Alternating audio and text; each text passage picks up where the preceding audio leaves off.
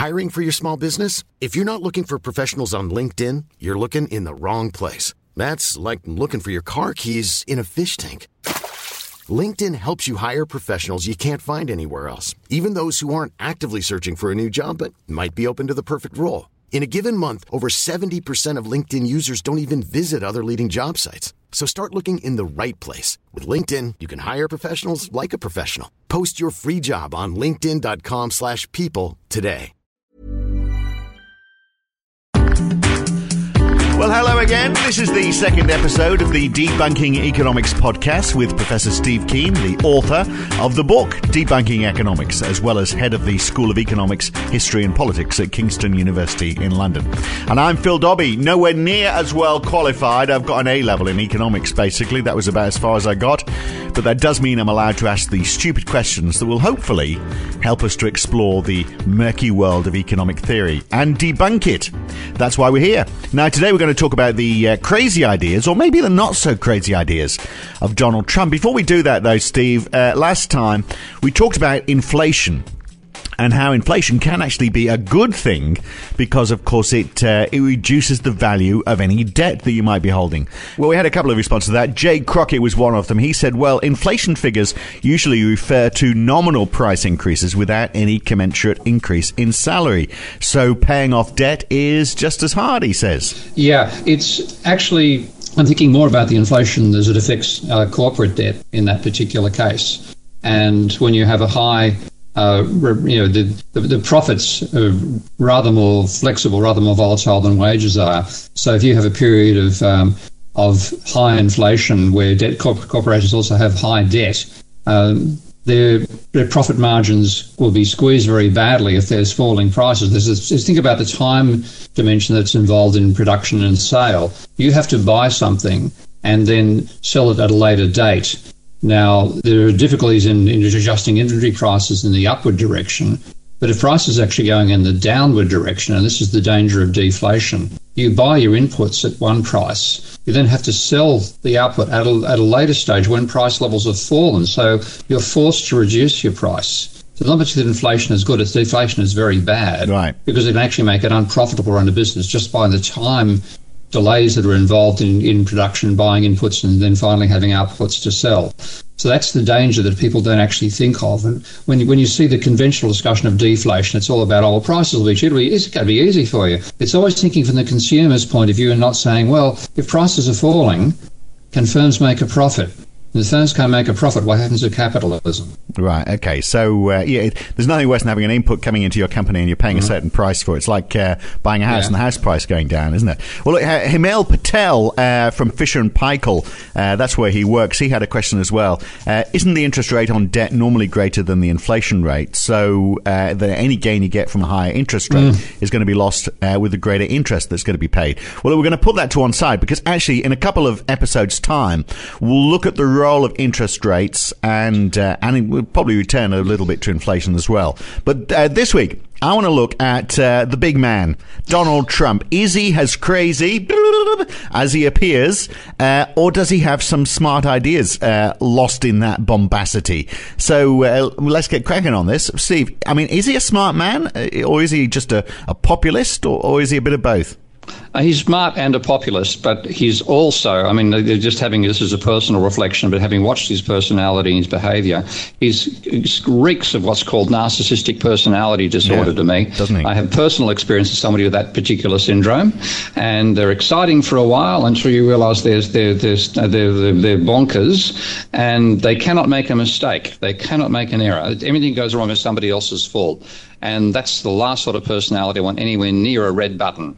So that's my main reason for being scared about the guy's what he might do if somebody annoys him. Is the old joke about I've forgotten how it goes, but it's the one about what's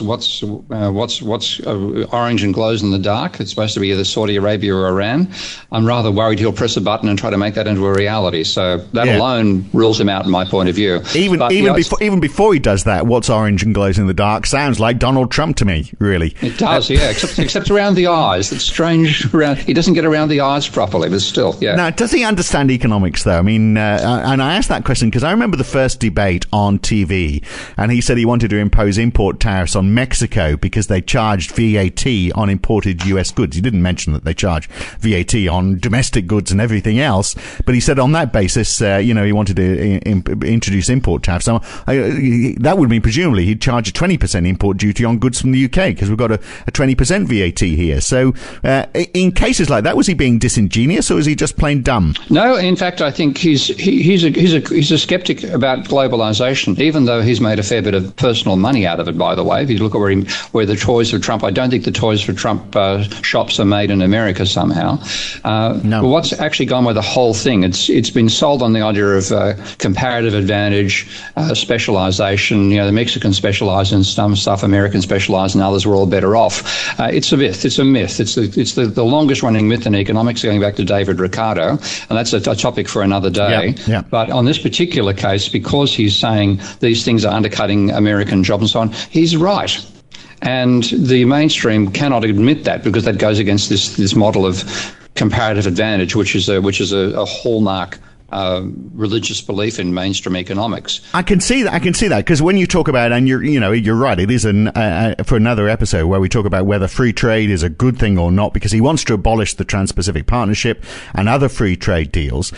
Get that you can argue that maybe he's right on that, but when you start talking about VAT, I mean that's not a tariff which is being placed on imports. That's just another form of taxation. It's a direct taxation versus an indirect taxation, and it applies to everything, whether it's imported or not. So Mexico is not disadvantaging US goods any more than it's disadvantaging goods from anywhere else in the world, including domestic goods. Yeah, no, he's got what I'm saying. His gut sentiment to be anti-globalization locks him with where his electoral support's coming from. His ideas on top of that can be crazy, but what he's actually identifying is something that actually hits the gut of the people who are going to go and vote for him. Yeah. And that's the way you get electoral success. It's the emotional appeal you make.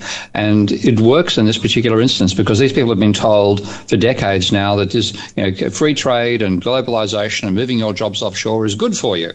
And they're looking around at their depressed towns and looking at their casualized work role and the fact that they're now saying, would you like fries with that rather than pass me the wrench? They are now feeling debilitated by that, and suddenly somebody's expressing what they're feeling, and that's where this fanatical support for him actually originated. Right. So in that sense, his intuition is right. His ideas are wrong, but his intuition is right. Right. But I mean, is the fundamental? Let's forget about the VAT argument, but I mean, just the free trade argument. Is he right that the collapse of Middle America and around the world as well, people being underemployed, is that the result of too much global free trade? Should we have a bit of protectionism? Yeah, it's part of an effect of it. And I'll backtrack a bit. When you look at the empirical data on free trade and whether it leads to growth or not, the overwhelming result of that argument does not. I'm not the expert in the empirical work here, but there's a guy called Danny Roddick who is. And looking at the story about how does an economy grow, the free trade case is, well, you liberalize everything, specialize in what you're good at, and you'll grow faster. And he said, you look at successful countries like Japan, that would mean that if that actually had worked, Japan would now be the world's leading exporter of silk. Right. Okay. It's nonsense. What they actually do is they tend to protect their industries for a while, so you can only buy Japanese motorbikes in Japan, but they then put you under great pressure to A, start developing cars, B, make your things cheaper and better quality all the time, driving down the barriers that are keeping out the foreigners to keep the pressure to make sure the manufacturers continue innovating, with the intention at some stage of exporting cars to America. Right. Once you've got the economies of scale, so you protect it to get up to scale, and then the incremental cost makes it cheaper to export. And then you get to the stage where you end up wiping out American companies. So just to go back historically why that happened with Japan, there was a brilliant industrialist called Deming who made an argument for what he called just-in-time manufacturing. So rather than having a whole bunch of stocks outside the factory and a production line which just went on relentlessly without ever stopping even when there were mistakes, Deming production lines had a stop button. You could stop the production line at any point. Any worker could do it. This isn't working well. Let's fix it up. Then the line starts again. Ultimately, the line never stops. And what happens is stuff comes in one end as input, goes out the other side as product, and you're much, much more efficient than somebody's got to send stuff to get it reworked all the time. So that idea was ignored by the Americans, but Deming was invited to Japan, taught the Japanese manufacturing industry that particular approach, and they then were relentlessly getting more efficient at production behind these protection walls that guaranteed them part of the market to begin with. Right. But that pattern's been repeated around the world. So the argument that free trade leads to growth is wrong. Right. So he's got a point on that. Okay. The next one, because we've got a few here we've got to work through very quickly now. Okay. One of them is manipulating exchange rates. So he's been saying, look, they're keeping the value of the yuan down in order to make exports from the country cheaper. I'm not sure they've been doing that. Haven't they been doing the opposite? Haven't they actually been trying to keep the yuan strong because they, think it's going to be a sign of economic confidence, and so they've been dipping into their reserves to try and boost the yuan? Hasn't he got that wrong? No, in fact, a lot of the time they have been trying to keep it under the rate it would reach if they simply let the dollars that they're making from export surpluses turn up as yuan circulating in the Chinese economy. This is a bit of a double entry story to work out what the hell happens. But if you have a Chinese manufacturer and they sell a computer to an American purchaser, then they get American dollars sent to them. And what they do is they take those American dollars to the bank, and the bank swaps them for yuan. Now, that mechanism gives the central bank, which is actually the one that gets the dollars in and then hands the yuan back, it gives it a choice about what to do with the surplus of American dollars it accumulates. And what it's been doing is buying American bonds. Now, part of that, therefore, you're buying American bonds as a cash flow back from the Chinese into the American economy, driving up the value of the American dollar. Right. But they're saying, so you have all these various effects that there is a certain role, and the extent to which the central bank intervenes in the money market can also change the value of their currency, and particularly when you're running a huge trade surplus, as China is doing, you've got a lot of freedom to do that. Countries like England had a trade deficit back when they were trying to do the same thing, maintain a high value of the pound or manipulate it. They get done in. But China can get away with it. So he is right. Again, his intuitions seem to be right. His ideas seem to be wrong. All right. The next one is he's basically saying that the Federal Reserve, the Reserve Bank in the United States, is in cahoots with the government because they're holding back on interest rates because President Obama doesn't want to have a recession or a depression during his administration. So, not quite getting this, but would there be a recession if we were to see the Fed push interest rates up? Yeah. Well, we would? Yeah, if they put rates up, there would be a recession pretty rapidly. For reasons the Federal Reserve itself doesn't understand. But Obama, really, think about the political relationship between presidents and central banks. When inflation was running at 15 and 20%, those sorts of huge levels back in the 70s and 80s, it meant that if the politicians responsible for setting the rate, they got the negative jibe from the public about putting up rates. They were very happy to give in to the economists who are arguing there should be central bank independence and say, you guys said it, not our problem anymore, please take it off our hands. So in that sense, 20 or 30 years ago, politicians handed control of setting rates over to the economists in the central banks. So Obama's got zero capability to tell the the Feds what to do. Right. And again, but he's obviously implying that they are in each other's pockets or they have some sort of cozy relationship. But answer this then: if he's saying, well, if they push interest rates up, it's going to cause a recession, and you say yes, he's right on that, and yet he wants the Fed to push up interest rates. He criticised them for keeping them on hold last time. So where's he standing on all of this? Well, in both sides of a crack, obviously. If he actually got what he's talking about, there'd be a recession very rapidly on his watch if he became president, and he'd wear the opprobrium for it. Yeah. And then, of course, he'd say he didn't say that at all. I mean, the guy, one thing about him, he says so many things. He gave him complete liberty to do whatever he likes if he got into office. Now, lowering tax is one of the things as well. Across the board, especially, he says, for working and middle-income Americans who receive a massive tax reduction, massive tax reduction, and also wants to lower. I thought it was huge, but anyway. Well, I know. Well, maybe it's probably changed it now. Huge. Enormous. It's going to be large anyway, whatever it is. So cutting taxes at a time where the government's carrying so much debt, is that a smart move? Again, yes. This is the crazy thing. His intuitions are right, his ideas are wrong. Because this is exactly what Reagan did. People don't seem to remember this, but Reagan came in believing what's called the Laffer curve. And I couldn't think of a better named economist than Laffer. I used to laugh at him a lot.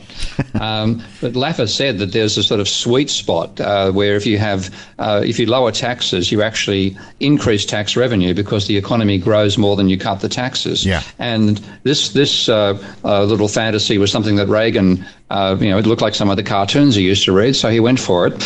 And what actually happened was, the idea was that if you cut taxes, you actually increase government revenue. Therefore, the government budget would tend towards balance.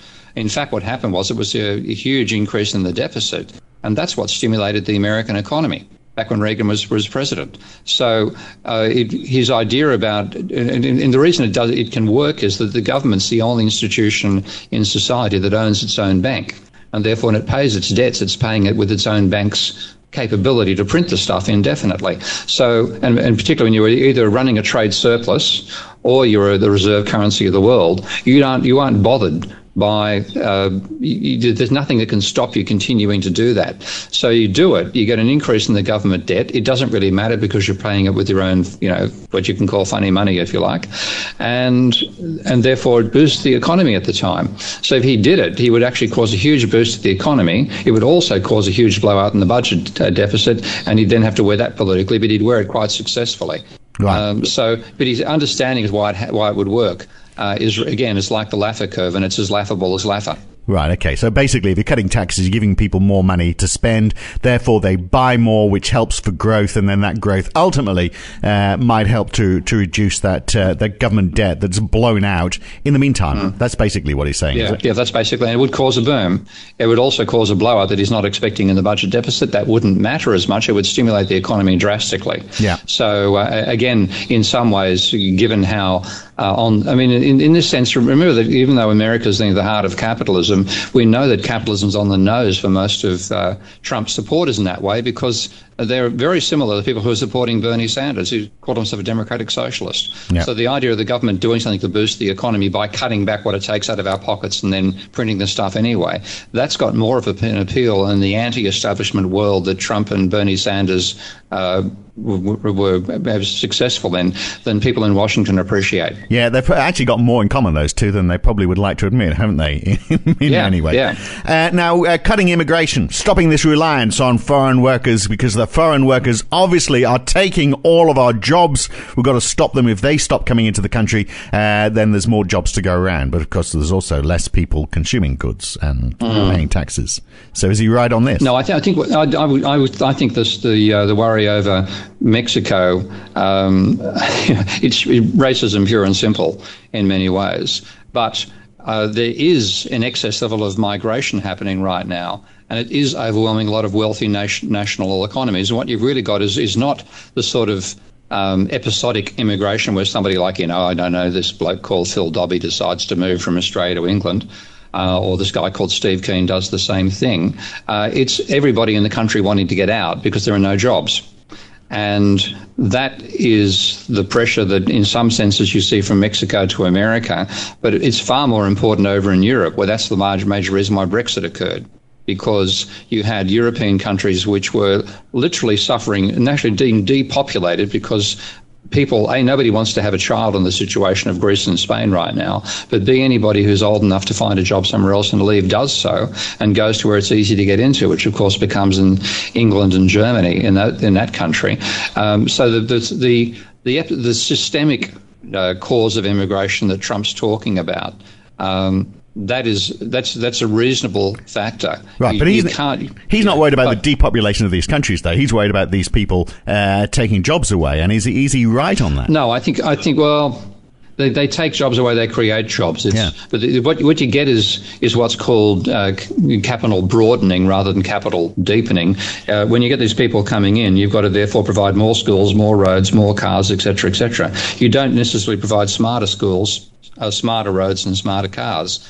And focusing upon population growth as a source of economic growth doesn't necessarily get you to technologically develop and become, produce better per capita growth over time. So, in Australia's case, for example, there's a strong argument that if Australia's passed the level of population it should be trying to reduce its population. And a similar thing could be said for America. I don't honestly know, but there is an interesting set of studies which take us from economics to ecology called the Human Ecological Footprint.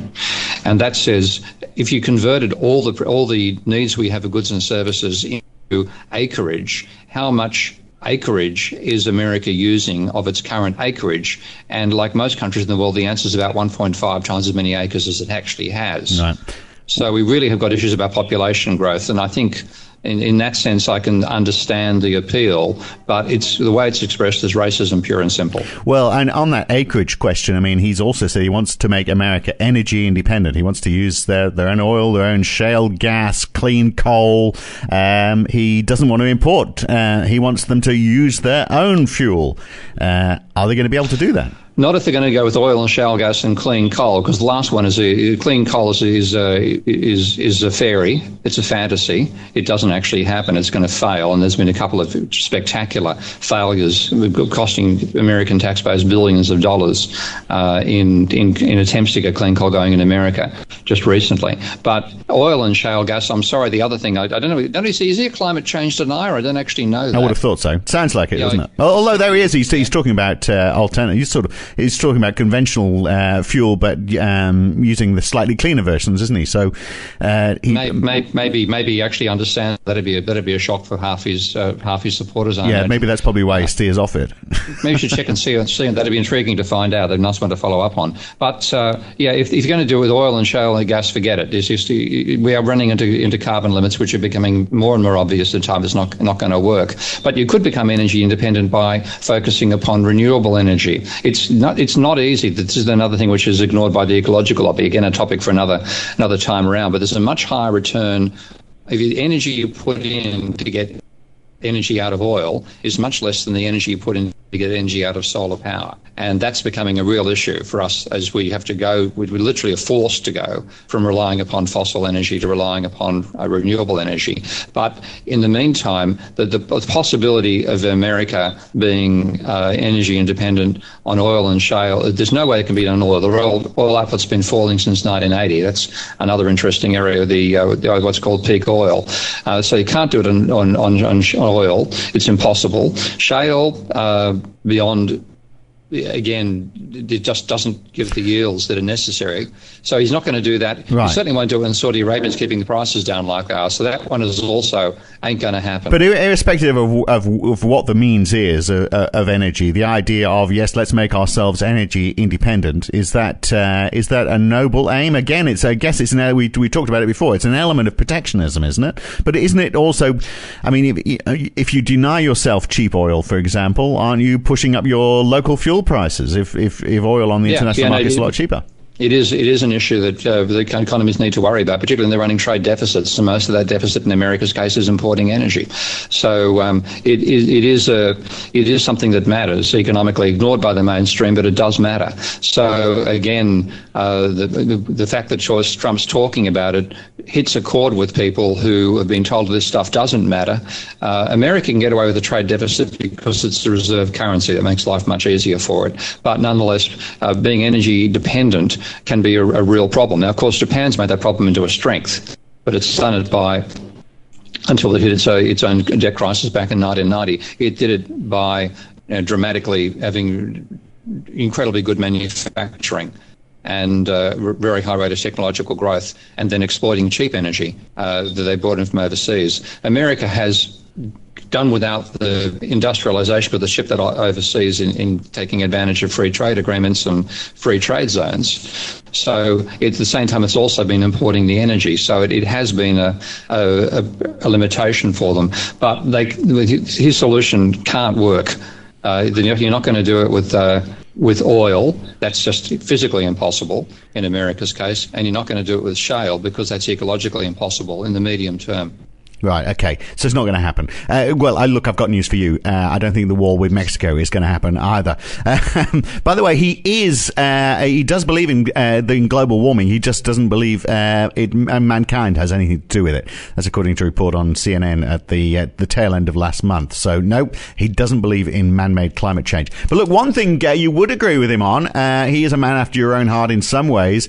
He believes the easiest way to get rid of the debt which countries are carrying and people are carrying is to write debt off. Yeah, this is one of the intriguing things. He's actually made a large amount of his money out of bankruptcy. I mean, we now know that he declared under $916 million loss at some point in his taxation career, which is why he probably had paid tax for the last 18 years. But he also, and quite regularly, has restructured his business, has gone bankrupt, and very, very cleverly managed to maneuver it so that he managed to remain solvent while his suppliers went under.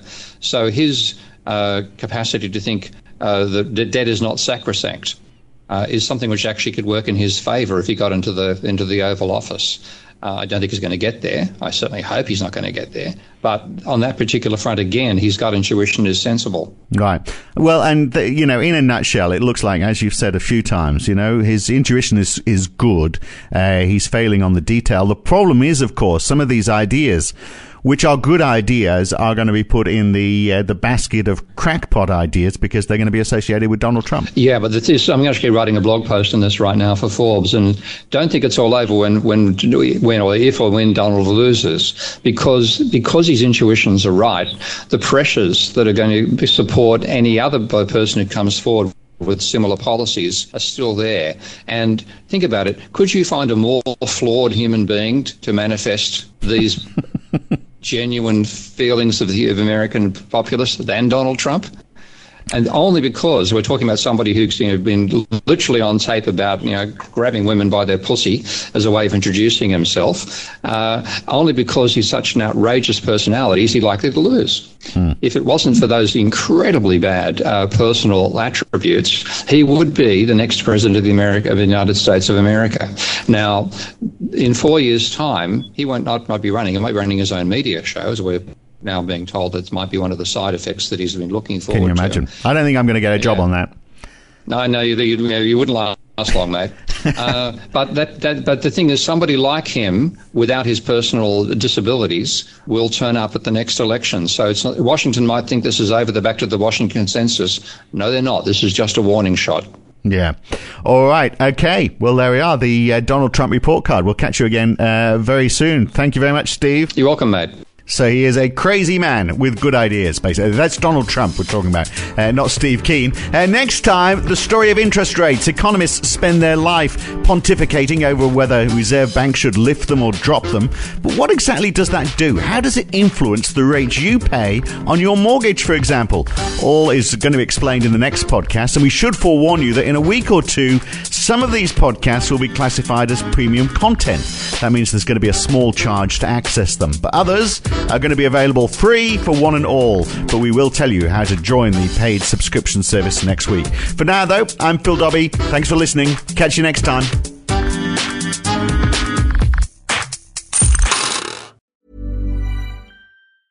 Mom deserves the best, and there's no better place to shop for Mother's Day than Whole Foods Market. They're your destination for unbeatable savings, from premium gifts to show-stopping flowers and irresistible desserts. Start by saving 33% with Prime on all body care and candles. Then get a 15-stem bunch of tulips for just $9.99 each with Prime. Round out Mom's menu with festive rosé, irresistible berry chantilly cake, and more special treats. Come celebrate Mother's Day at Whole Foods Market.